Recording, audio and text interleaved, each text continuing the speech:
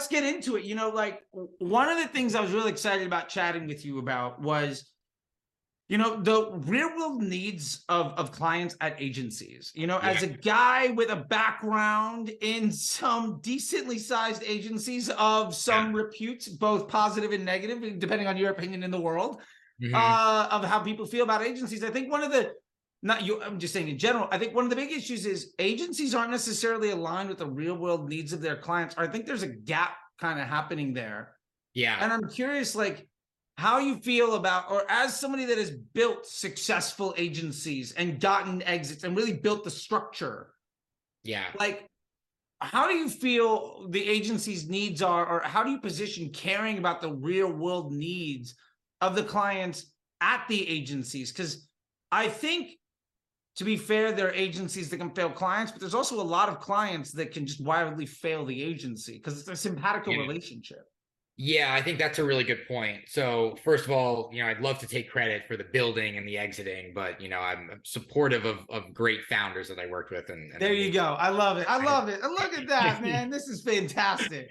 Yeah, exactly. But no, I think this is really brings up a great point because agencies, there's so many of them, right? And it's hard to really know when you're finding a good one. Plus, you look at some of the really big ones that have grown and built, giant brand names. And then, how do you know that you're really getting the treatment that you need, that you're getting the most value for the money that you're spending? And, a lot of them, they get very bloated and they become process heavy. And there's kind of like a medium that needs to be found for every brand at the unique stage that they're in and what their need is. So it's great when you can find an agency partner that you're with for 2, 3, 4, 5 more, years. But a lot of brands, like, they do need to evolve and graduate and say, like, hey, they were really great for this stage or these last 2 years of where we were, and then we needed to make a change for someone new. So I think for agencies to really be the best that they can be for brands, there's a lot of accountability that needs to happen on both sides, right? So the brand has to make sure that they've got strong management that's managing the agency, asking the right questions, has someone that's dedicated and has knowledge in terms of what they're doing. And then there also has to be really good expectations that are set when you're making that agency decision. What do we need help with? How much do I actually need the agency to take over? And how much do we want to have in control? And then there's some gray area in terms of, like, well, where do we want to be collaborative as well? Or do we have another vendor, like, let's say a creative agency and you're the media agency, and, like, how do we want that relationship not only to collaborate, but to be, like, really, symbiotic as well? Like, everything has to work really nicely. So there's an accountability piece in terms of, like, the client really managing the agency and vice versa, managing the client. Like you called out, clients can be difficult too. But I think for a really great agency, especially in the performance marketing space, which is where I come from, where everything is about results, gotta be ahead of the curve, right? You can't just find a product that works and you're like, okay, great, this has been really successful this year and the previous year. Like, you have to adopt technology. You have to make sure that, like, you're evolving at the same rate that the creative messaging is evolving, that all the social media platforms are evolving. Where's the younger generation going? Where are all the impressions and eyeballs shifting to? So there's got to be really strategic leadership and a lot of innovation on the agency side, I think, to really, create and continue to evolve the best possible product for their clients. Yeah, no, I totally agree. And it's funny you're talking about, like,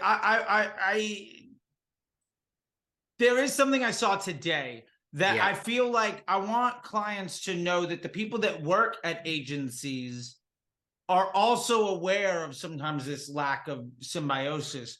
As a former supervisor at Omnicom of Resolution Media, there's an organized, like, walkout because the average pay is $50K and the CEO makes $20 million a year. I saw that on oh my God, what's that Instagram account?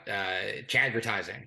Oh yeah, Chadvertising. Love Chadvertising and Baller Busters. Two of my favorite like advertising. Like the Baller Busters. I don't know if you've seen that one. I haven't seen that one, but I follow digital advertising a lot. I saw Yeah, the no, whole con- Chadvertising is excellent. Yeah, no. Shout out to Chadvertising, not a sponsor. Check them out. Right. And then Baller Busters is great too, because they just take all the like hacky gurus and they're just like, oh, by the way. And then like it's a like if you think the person on the sales call is not legitimate, go to Baller Busters, and if they're mentioned, 100% not legit. Okay. But yeah, and I just shared a video on my channel about how I used to spend $1 million a day Yeah. at a 20% commission. And I made 75K a year. Yeah. And Yeah. that would make That's $1 quite a million a markup. week profit. Mm-hmm. Like, that is ridiculous. Mm-hmm. And I just want people out there to know that, like, people at agencies are aware of when that's happening. And I think it's also good to know that, like, people not every, like, I think some folks have an opinion of the agency world. And I want people to know they're not all bad. Like, they're very good people in the agency world. It's just at some point it gets bought out by a holding company and bought out by a holding company and bought out by a holding company. And then it's a bank. Yeah, yes. I think that's actually a really good point, right? Because you have the big five and you've got all the agencies that have been acquired by the big five and are kind of like living in that ecosystem. And then you have all the startups, right? So I think in my experience, I work with a lot of growth stage agencies, which is where, you know, my focus is. There's a lot more on, I think, the profit sharing side. Now they all have different approaches. I can speak to, like, you know, the agency that I came from. We were very transparent. Like, it was commission based. Essentially, there was an ask for people to kind of take a haircut on their base with uncapped commission. It was very transparent. You know, your level of your role was on like a document that everyone that was your peer that did the same job had access to. So the salaries there was a lot of transparency there. And then it was commission based.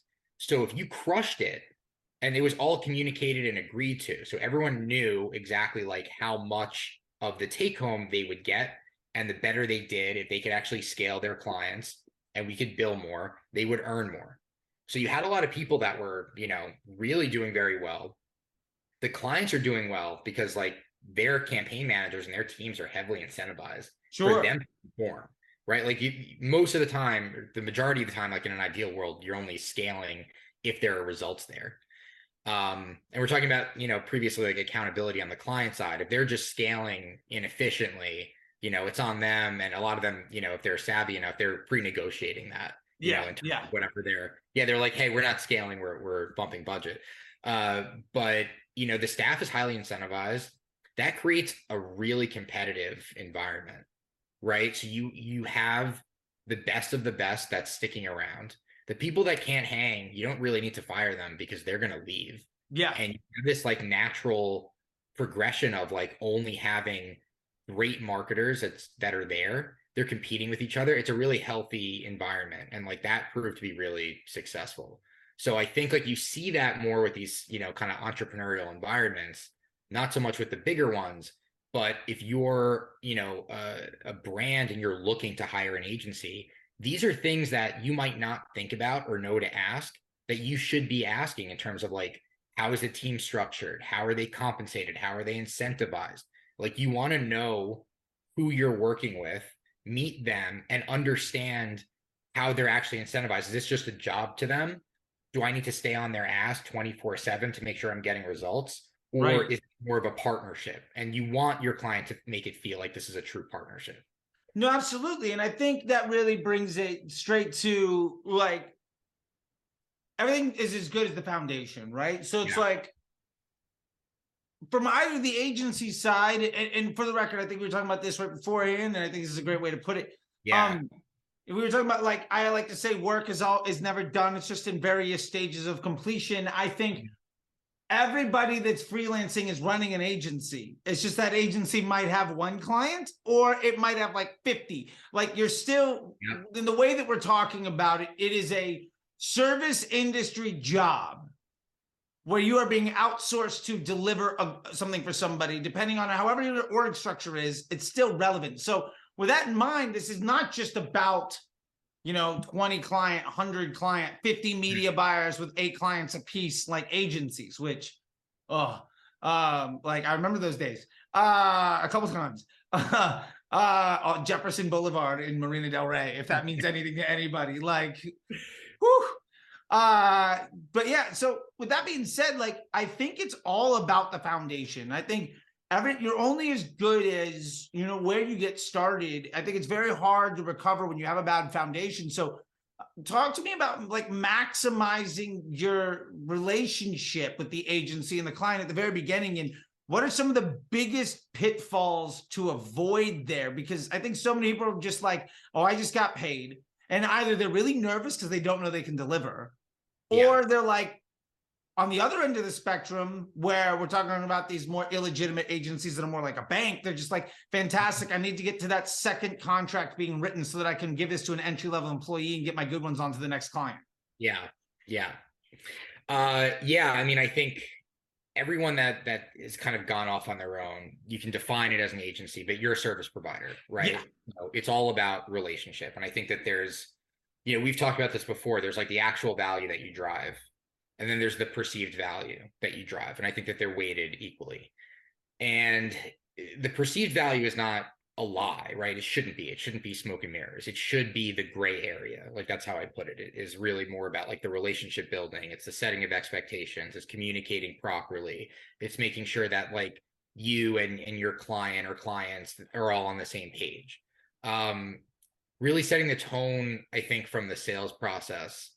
And look, like, you're trying to close someone, obviously there's a sale involved, but once you're in there, right, like, there's no value in closing that deal or going through the sales process if you're not going to have a lengthy relationship. Like, that's where the value is going to exist. So once that contract is signed, right, like, how are you actually setting expectations appropriately? And I think creating perceived value with that client. So even though the contract's signed, how am I adding incremental value to what they see right now? I think a lot of that comes down to like, asking really intelligent questions, making sure that you're spending time really getting to know their business, what the pain points are. Ask them, what their customers' pain points are, right? Like, what are the objections and fears that your customers have? How can I use that with whatever the services that I'm providing, whether it's advising or if it's media or if it's creative? Like, you want to have a good understanding of that. And I think if you're working with, regardless of who you're working with, but especially if you're working with a founder and that baby, that product or business is their baby, they're really going to appreciate like these types of questions, because you really want to dig in and understand. And then separately from the business, just get to know them as people, right? So I think that's what really creates, this strong, stickiness, that value, like, gets really deep into the gray area where they start saying, okay, I'm really seeing this person as a partner, not just as a vendor or an agency or a service provider. Yeah, no, I love that, because I think, I mean, everything is colored by the first impression, right? And I think so many people just wildly undervalue that. And above and beyond just that first impression of the conversation, it's also like, how you're being treated, right? Yeah. And at the end of the day, it is, I like to consider it like a service industry job. Yeah. Right? Like, I think, and what's odd is that in it being a service industry job, the best people at the gig of actually doing the work aren't necessarily the best people to like talk to clients and be the onboarding. And there's always sometimes you have the client manager, and your org structure can handle that, because like I think there's an issue that we have this really good media buyers are very like alpha mentality, like entrepreneurs, right? Like, I like to think of it as it's like a fighter pilot or like a Wall Street bank. Like, you watch like Wolf of Wall Street, like that. Like, I've been in that room where it's ad agency dudes just crushing like $1 million days. Yeah. Like, and it's just like, the people that are really good, and then the people that are really nice. And the people that are really nice tend to do bad work and keep the clients for a lot longer. And the people that are really good tend to leave the agency and start their own thing. And like there's that whole ecosystem of that. I don't know if the people that are really nice keep the clients always for longer, but I've seen them, they keep clients for a lot longer than they should have. I'll take that. Yeah. People stick around for a lot longer than they probably should have been there. 100%. Yeah. They can work in recovery or like the loss prevention department, basically. Is to give you like the really nice person. I remember there's a couple, like I was at a spot where these two girls were fantastic at it. Yeah.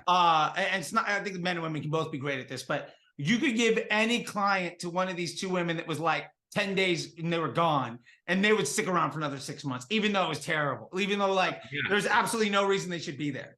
And 100%. That's all relationships, right? And 100%. Like, you're right. I think, I think that's a good way to describe like who you're going to see on the media side at an agency. You're going to see like, I don't know, the digital chads that are just going to come in and just crush and destroy, and they're gurus and they're growth hackers, and the performance will be there.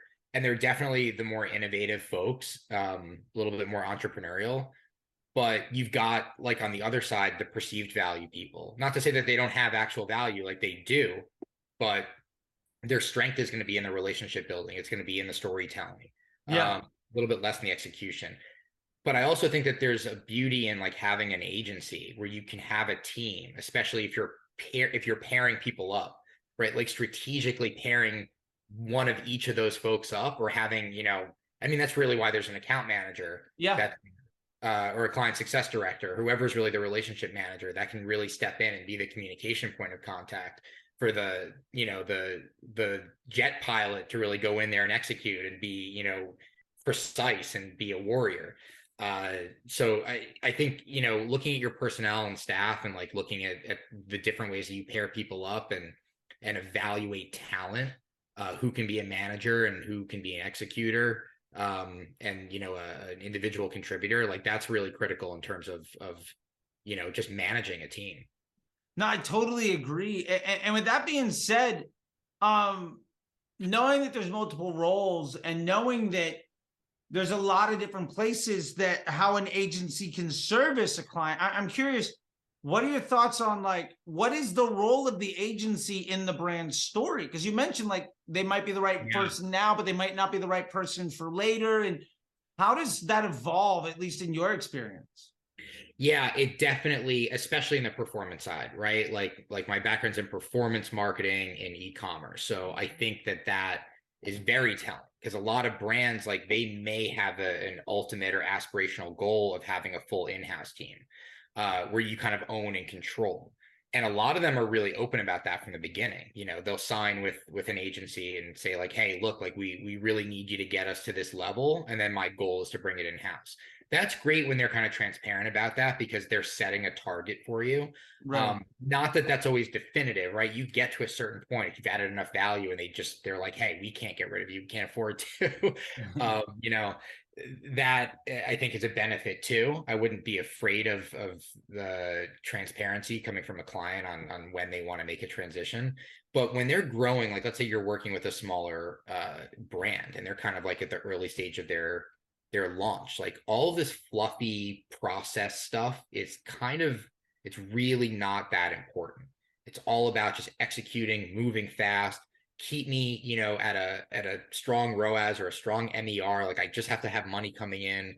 I need to get to this level. And like you can have a really critical part in like that first leg of the race, if it's a marathon, and then, you kind of need to evolve. So I think for a larger agency, like, you can have a critical piece of their story by saying like, hey, you're coming in, this is your spend level. We're only going to do 2 channels. You're going to get 2 people on this team and we're paying this much. And you get to a point where you're like, okay, well, we need to start adding services. We need to start expanding from just our top of funnel marketing and like ramp up on the Google side. We need to start ramping up shopping. We need to actually upgrade you to Shopify 2.0. We have resources that can help you along with all of this. We want to take over your email, right? So like you can have a critical part in growing with them. But if you are more of a boutique agency and you're going to keep your staff limited because the founders don't want to scale too fast or manage too much, you might just say like, hey, we're kind of at our limit. I think a lot of businesses don't want to do that because they want to retain the business. But I do know an agency in the space that like they consider it graduating, and they talk to these clients and say like, hey, we really help you up until you're, 20 or 30 million ARR. And then we pretty much will graduate. We'll let you graduate away from us, and we'll make those intros to strategic like agency partners that we have that kind of take our top guys. So I think that they're a critical piece of the story, and you want to have success during whatever part of that timeline is, and have the brand founder speak really highly about you and recommend, your services to other brands that are where they were when they worked with you. Yeah, absolutely. And to that point, I think, to be fair, bigger isn't necessarily better either. Yeah. Like, I know plenty of people that do one thing pretty well. Mm-hmm. And like maybe they're the 5 million to 20 million agency, and they got a 5-person team. Yeah. And they're really good at that work, and they do the same stuff basically every day, in and out, and they're able to really iterate and get into the weeds of that. And their workload is less, and their take home is more. Yeah. Than, well, everybody but the folks at the top, and even the other folks at the top of places that have like 20 clients that need to hire, because the more clients you have, you also have larger legal, you have larger payroll, you have larger liabilities, insurances, like operating costs skyrocket with agency client volume. Yeah. And like on the side of just being a successful entrepreneur or a successful agency owner, like measuring your worth by the bank account. And I'll put it this way. I know plenty of people that run a 7-figure company that make 3 times, 5 times as much as the folks that run the 8-figure company. And I mean, the person at the top, what their actual take home is. Yeah. And it's like, sometimes people work really hard to figure out a way to give themselves a day job where they're making less money and working a lot harder. Yeah. Yeah. I feel like I have the benefit of knowing a lot of entrepreneurs. From working for 2 very successful entrepreneurs that went through an exit, and through that network, and kind of just through the businesses that I've worked with, which is great. And I know small ones, I know large ones that have exited, some that have been in business for literally 4 decades, and are still running everything and made all the money in the world. None of them are the same, right? Yeah. Like, they have different needs in their life. I know one that like really looks at an exit and a huge payday as like the measure of success, and I know some that really just want to have like something that's small and controllable that they can run for many years, make a lot of money, and just kind of enjoy what they're doing. I mean, if you can build yourself I know some folks that have built themselves a playground. Yeah. Then they show up to work at like 10 something. They leave around 3 or 4. They're there 4 or 5 days a week, and they're balling. Like, yeah, it's not to say that they're like lazy or anything. They're just really good at what they do, and you don't need them. Like, and I'm like, an agency's value isn't by how much work that they do. Yeah, and let me ask with that, like, I'm curious of like, I think ultimately agencies are measured by how do they help the brand grow? How do they drive revenue? How are they helping with conversions? You know what I mean? And yeah. Especially when it's performance agencies, right? Of email or paid social search, whatever it happens to be, there is a bottom line dollar valuation. And I'm curious how you've gone about like understanding, like, helping people understand, is your agency helping with conversions? Like, what do people need to know? I mean, the performance side, you have to help with conversion. Otherwise, that's your role. I mean, that's the whole job. Absolutely. Yeah. But there are other places that are creative shops and web design agencies, and it can be a little bit murkier on how things are done. And you know what, that's actually really interesting. I think when you get out of like the performance like media side, right, or like, you know, full service agency that does everything, or almost everything that they need to run your whole store and actually deliver results. But I've been, you know, I talked to a lot of different agencies, and I've been talking to some creative ones as well. And I met with one today that does like really great production. They work with brands that are kind of at a minimum, I think they told me was 50 mil in ARR. So they're doing like big productions, but they're one-time, you know, contracts. They don't have a lot of recurring. They don't have a lot of other value in terms of going a little bit further down the funnel. They're very focused on like the one thing that they're good at, which I respect. I tell, you know, every service provider that I work with, like, don't run away from your core offering. Like, keep your identity, keep your DNA at the root of your entire service as it evolves. But I think there was a big opportunity for them to really say, like, okay, we're really crushing it on this top of funnel piece, but how do we supplement it with like everything that comes afterwards, all of the DR stuff, building out campaigns? Why aren't they doing landing pages that match like the top of funnel campaigns that they're developing and producing? Why don't they have static images that are coming with that? Why don't they have templated, you know, DR ads for TikTok, for Instagram, that are going to cut their 2-minute spot down into like 30, 15, 10-second videos? They don't have the media background, and I think that was a missing piece of like strategic partnerships with media buyers. You know, how can you work, like I was saying before, really collaborating with another agency that has that expertise and say, hey, we're really good at like the top part of this. We can execute on the bottom part of it, but we need some strategic direction. You've got that relationship there, or you're willing to work with the client's, you know, performance side.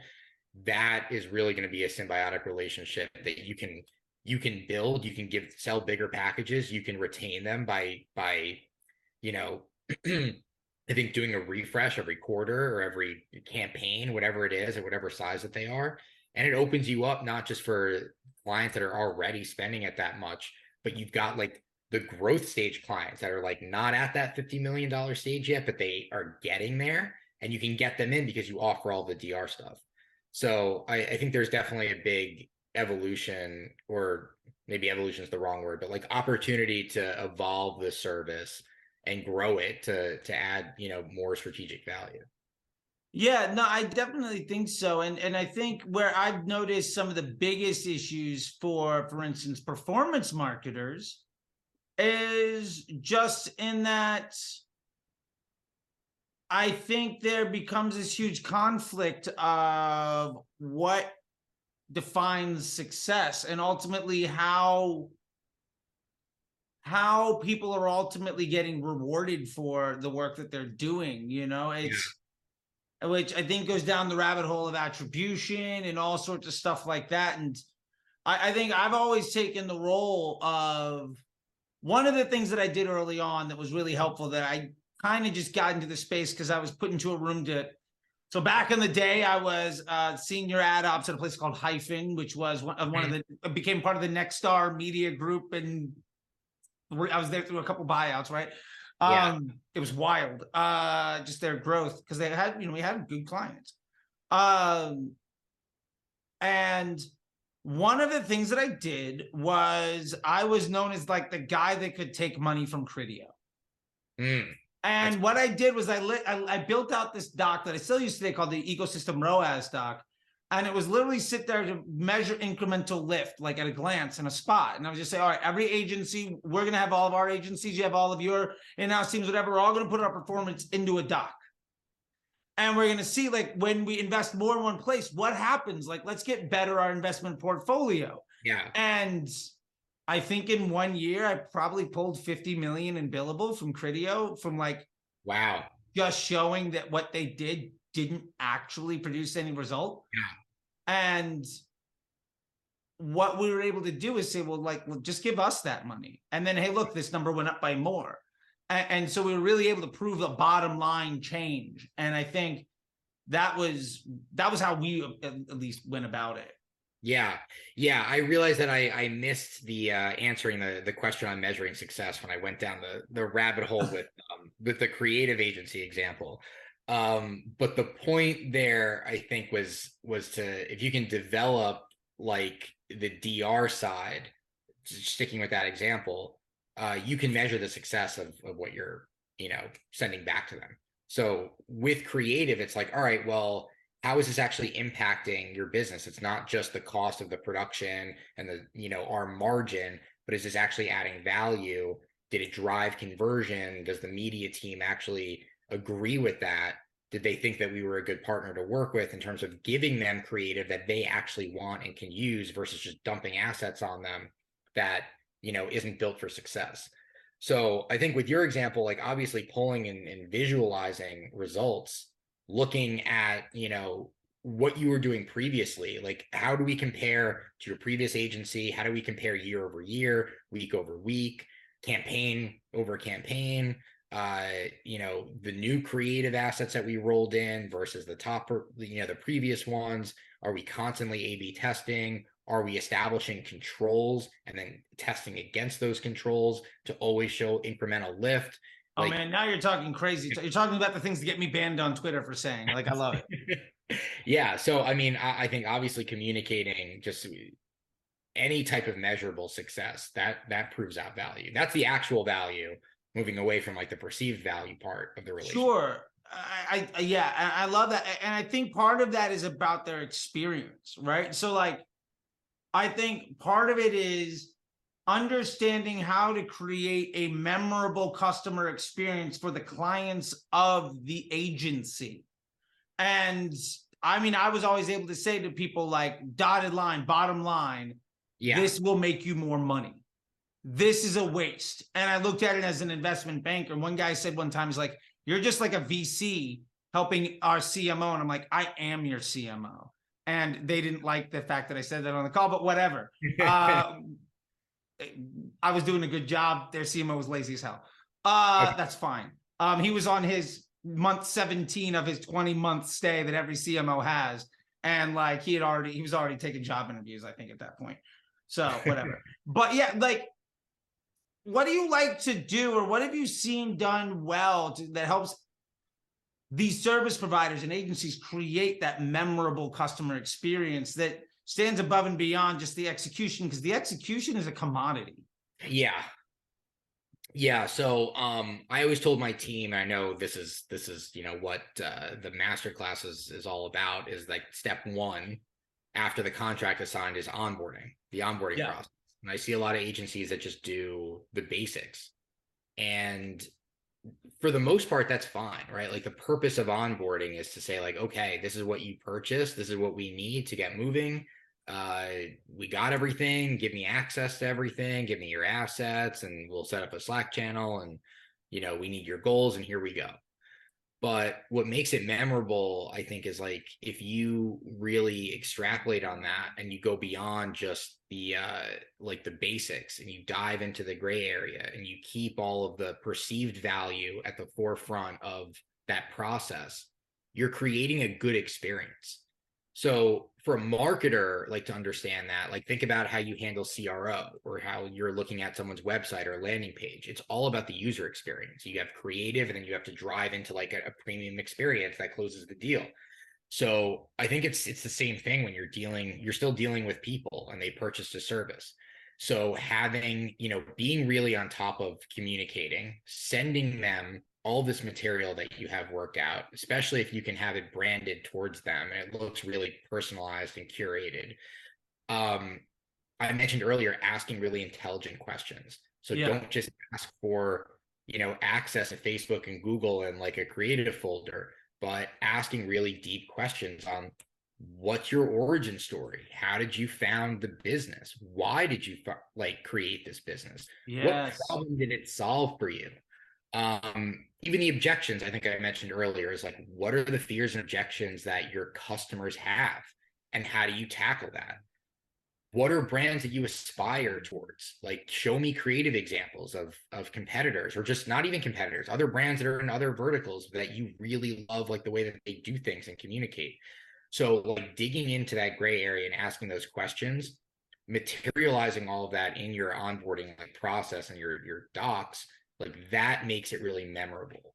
So there's gray area there, but that's still execution. And then on top of that, like you need good account people that can communicate this, that Yeah. can really like they have to have energy. They have to be professional communicators. Yeah.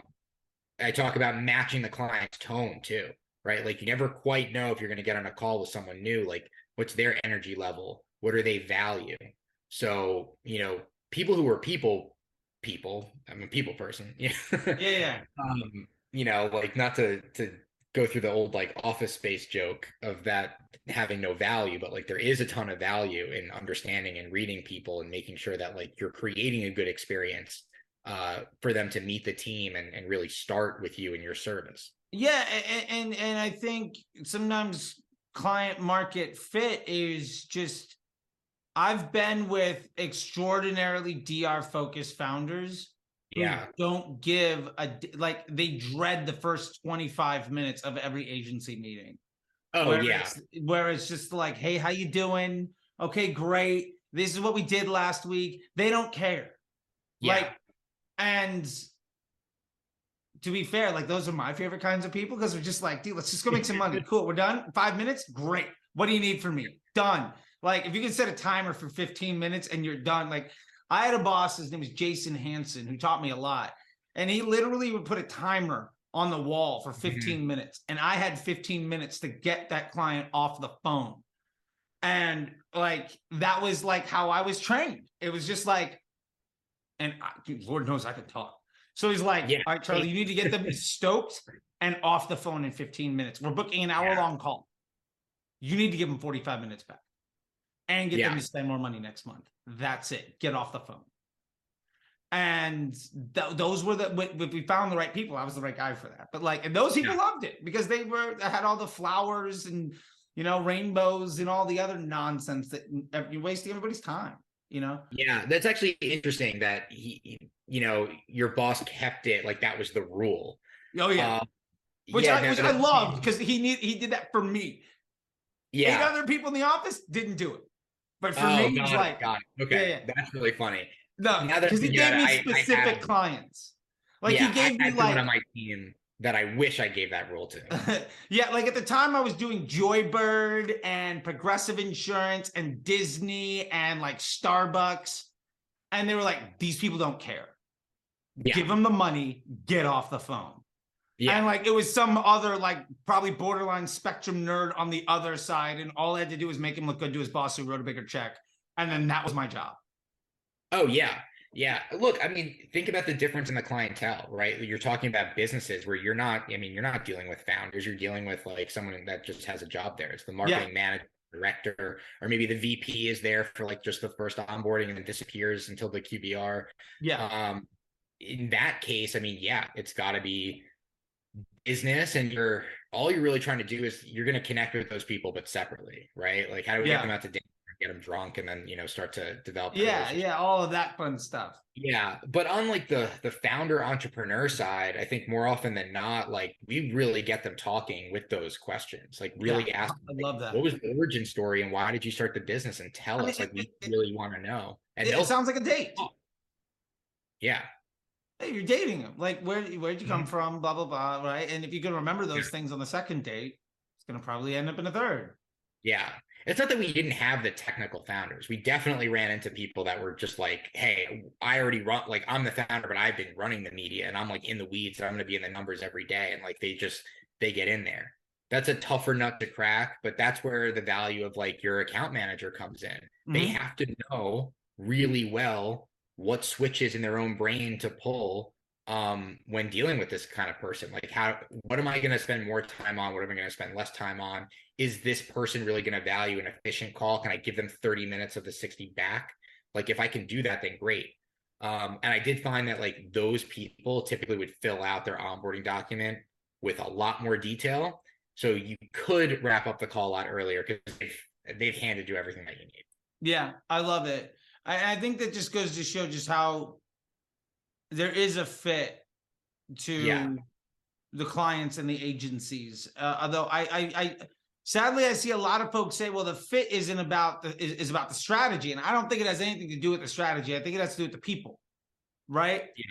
Because the strategy is a commodity. Like, I think the strategist in the paid social space or paid search, like, yes, that's good, but that person exists 12 times under every roof. But that being said, like, we've talked about a lot of things, but what about those founders that have come in? Like, I've seen a lot of people barking up this tree, and to be fair, I don't think it's necessarily completely wrong in that, like, the future of the ad agencies and marketing is we're going to see a lot less of them. I'm curious how you think about that, because I mean, I have my own perspective, but I'd love to know what you think about it. Yeah, I think it's a great question. It's really funny. I just wrote a LinkedIn post for myself on exactly that today.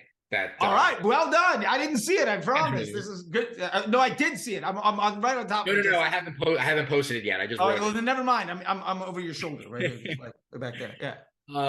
I mean, yeah, it's going to be a bigger struggle. You've got technology that's not just AI. Everyone's just focused on AI, but I think that you've got a lot of new tech partners in the space that agencies don't necessarily know how to integrate into their service. Mm-hmm.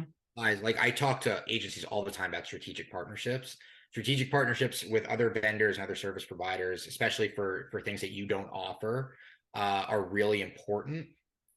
But ultimately, they're there not just as a value add, but as a referral partner. Yeah. So I meet with a lot of agencies, and they're like, "Yeah, we're partnered with Shopify apps, with Klaviyo, whoever, as a referral partner." But like, there's these tech platforms, there's all these SaaS companies that are coming out that can allow agencies to develop services that don't require dev work, that don't require full teams and millions of dollars in investment or hundreds of thousands of dollars in investment. And I don't think they know enough about how to like change their service to be more valuable and be more unique and say, hey, I can actually create a publishing site and create like a whole new environment and offering for my brands that other agencies don't have in-house, or native content creation, or some type of I don't know, utilizing in my CRO platform new shoppable videos on site where there's a couple cool new shoppable that are doing that. So I think that's one piece in terms of staying ahead of the curve, because the agencies that are just going to do the standard, hey, we do media buying and strategy, however you define it, and creative, like that's all just going to be the status quo. And then on top of that, you've got the AI threat and you have automation threats. So agencies the threat of AI is obviously like, you can be more efficient, which means you probably don't need to be as highly staffed. Yeah. It's just a reality. But I think like the agencies, if they really want to survive, you're going to need to move faster and be more efficient and learn all the AI tools now, and not look at them as like, oh, that's bullshit, and you can't write copy as well as my copywriters. Like, no, use them. You can use them in a lower, smaller capacity, but like, I don't know, you have to have strategic innovation. You've got to have at least one person in your leadership team that's focused on that can say, we need to shift. We need to change our standard operating procedures, our offering, the way that we do things, so we can continue to evolve with all of the other outside factors that we have no control over. Yeah, because otherwise you have no USP. Yeah. Right. And I think I just dropped a video on this one too, just what it's like I'm referencing this thing because it's top of mind, but like, I think there's a ton of people that have commodity skills and they don't realize that they're basically, I think if you have a client or you have a job where you basically show up and do the work, that's more or less kind of a handout. Like somebody else did all the work to set that up, but you're also ultimately immediately replaceable. You're not worth more. Mm-hmm. And if you're not bringing undeniable value by combining some unique something, then why do I care? Right. And as soon as anything goes wrong, I can blame you and go off to the next guy. And so with that being said, I'm curious, like, when do you think working with an agency is the right place? Like sort of that relationship, when does it work best? And when do you need it? Because I think like there is a revolution happening through here with this self-service. I mean, Facebook, go broad, you're done. You can use ChatGPT, you're kind of done, right? Like I would argue don't use Midjourney, but you can like use creatives.io and like Canva, and like, man, I just eliminated 3 partners. Yeah. You know what I mean? So when do you feel like agencies, when does it work best to bring somebody on, or what type of agency to bring on might be a better way Yeah. of doing it? Yeah, I mean, I think of course you have to look at the resources in your own organization. Like I want to do whatever it is. If it's media or anything else that any other service provider offers, be shipping and fulfillment, right? Most brands don't own their own warehouses. But like what resources do you not have that you need that you have to outsource? Yeah. How much of their services do you actually need? Did you try and do it internally and fail at it? And then I think it's not just identifying I need to hire an agency, but identifying the right agency partner. Is it just going to be about execution and like their track record for brands in a similar vertical, or are you meeting and working with people that are impressing you with like their strategic thought process around your brand specifically? Are they going to do things different, even if it doesn't work, Yeah. right? Because I think with all the tech and like AI, you can have Chat GPT spit out basic stuff. Like you can say, hey, write me a script and give it a bunch of, prompts and value props and whatever. And it'll give you a basic, what you need. But do you want to be really disruptive? Do you want to, change the narrative around your product or your vertical? Are you trying to compete with people that are with other brands that are way out of your like realm right now? I don't think that's going to come, at least not yet, from a machine. And you still need human thought and human creativity to help you do that. And a lot of the time, I think it's like multiple people brainstorming together. So I think it just depends on like where you are and what you need. Do you have the resources? Maybe you do, and like they're not cutting it anymore. Sure. You need fresh, you need new brains and new ideas. That could be a time to say like, hey, we're going to go to an agency. Maybe we're not looking at it long term. It could be a temporary boost, and we're going to do a 6-month contract and see if they can, be a little disruptive in what we're doing, and then take it back in house. So I think there's a lot of different ways. It's just about asking yourself objective questions, and trying to just be intelligent about, what are you trying to accomplish, and do I have the right resources to do it? Yeah, I love it. And I would add to that sometimes, like, I would focus, do I need this? Yeah. Like, for instance, at Under Outfit, we didn't hire a CRO company. Like the CEO was handling like web page design. Yeah. Until we got to 40 million a year. Mm-hmm. And like the website was not great. But like that wasn't the problem. Yeah. It seems to be, producing a lot of revenue. Yeah, we're doing all right. And I think people just hire out because they want all the sexy things of whatever is important. But like when it's right, I think for me, it's when it's somebody that's better than you at the next best area of opportunity, hire for that in a way where, like, for instance, I've hired email teams. Yeah. And sometimes I hired them because I knew they were robust enough to just not do it poorly. And if I paid them to do the job, I was going to make profit off of that investment. And I just needed that box checked. Yeah. Like, it's checked. We're profitable. Cool. Done. Moving on. Because like I like that's not what's gonna make me go from 50 to 100. Yeah. I just need to make like that's what's gonna allow me to not screw up the 50. And their whole job is to make sure that I never need to talk to them. And I told that our buddy Dylan Ander at splittesting.com, I told him when I signed him on for a client, which they're great, I told him like, I'm gonna pay your fee, and your job is to make sure I never notice that you work. Like I want 5x my traffic and my conversion rate to stay the same. That means you're doing a good job. Yeah. And like that was the relationship. I'm curious with this because it is all about the relationship, and it's all about like setting that foundation and that expectation, and also finding the right one and selling yourself. So really, I think this comes back around to something that you and I are working on, which I'm excited about, which is building that perfect like onboarding system, because part of it is making sure that even in the sales call, they understand what's going on. And I mean, we don't have to necessarily get too deep into it because there is a masterclass. You can check that out, links down below, and I highly recommend that. But I'm just curious from your perspective, like what goes into building the perfect agency onboarding system, just at a 50,000 foot level, because I think so many people don't know what they don't know. and they also don't have a guide to help them get there. And we built that guide, but I think Yeah. even if they don't check that out, like what is included in a system where you would say, I need to have X, Y, and Z all covered?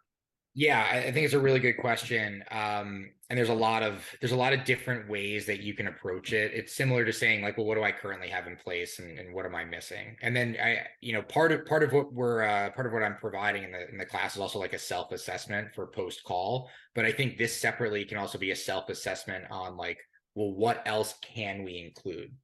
So you know that you have the basics, right? Like what are the basics that I need to have a successful onboarding, which is of course access, just so you can deliver on whatever is in the agreement.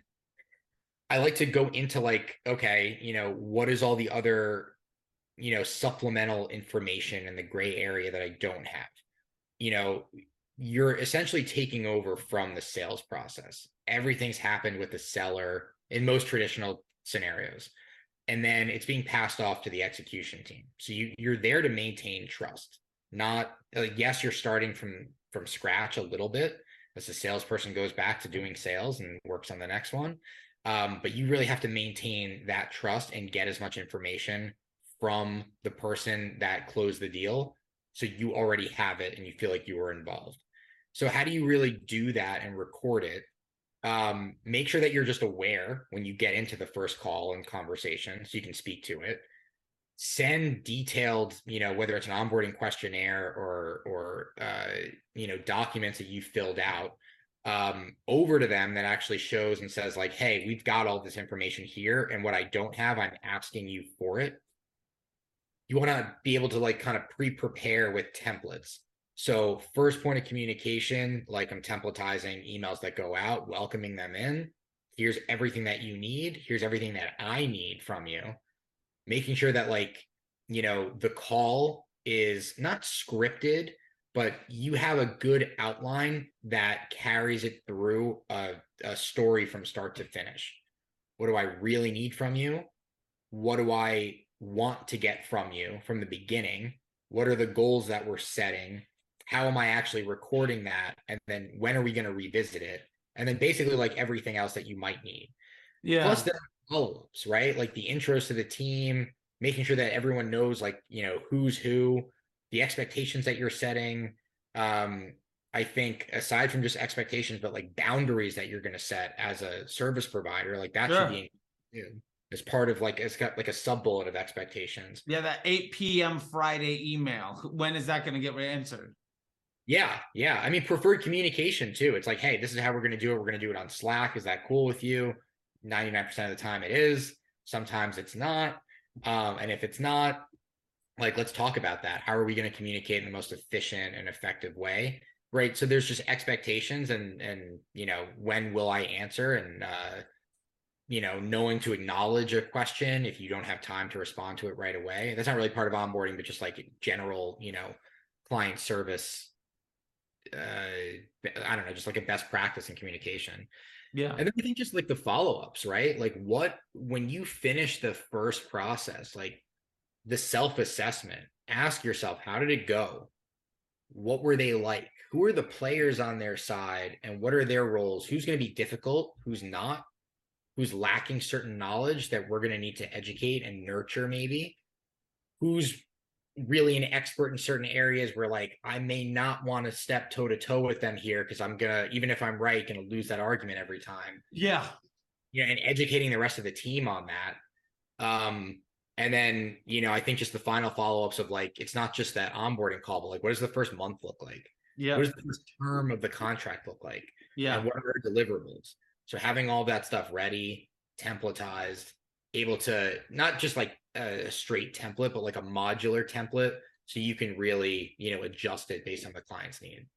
Yeah, and I'm super excited about what we have inside the masterclass because you're going to have all of that together. So it's sort of a like overview of all of those things in a much deeper depth with like guidelines for everything there. And I know we got to get going in a second. I just want to say that I love the idea here that the perfect onboarding sets up the successful first term, because it's about the relationship and it's about getting that second check and making that relationship work. Because just as you think of an e-com business of that person coming back to buy again, Like in a service business, it's do they renew, right? And Yeah, 100%.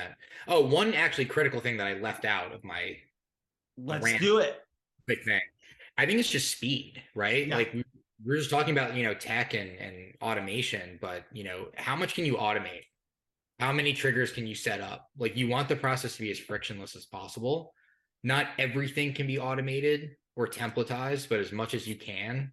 I mean, that makes it's not necessarily for the client outside of just like the speed factor, but it's more for your team, the efficiency of your team. Like you need your team that's servicing the client to not be underwater. The more you can automate for them, the easier their lives are, the happier they'll be, on the call. Yeah, no, I love it, man. Well, hey, dude, thank you so much. I really appreciate it. And yeah, like if you just want to make sure that anybody, if they want to get in touch with you, like how do they do that? How do they do that? Oh my God. Well, you can email me. First of all, thanks for having me. Sure. Yeah, so you can email me. My email is Jesse at DeBear Direct I'll LLC. put that down below. Yeah. We'll put that in there. You can find me on LinkedIn. I do some posting there. You can find me on Mentor Pass. You can find me, around the interwebs. I love So it. yeah, check me out. I'm working. I'm my consulting business is still somewhat fresh, so I'll get a website to everyone as soon as I have it. But definitely feel free to email me. I'm in a lot of the kind of like the D2C Slack community groups too. If you see me around at any type of kind of Shopify partner events. Love it, man. Well, thank you so much, dude. I'll let you go, and thank you so much, man. I really appreciate it. I'll talk to you later. All right, thanks, Charlie. Appreciate it. See you, buddy. All right, later. Bye.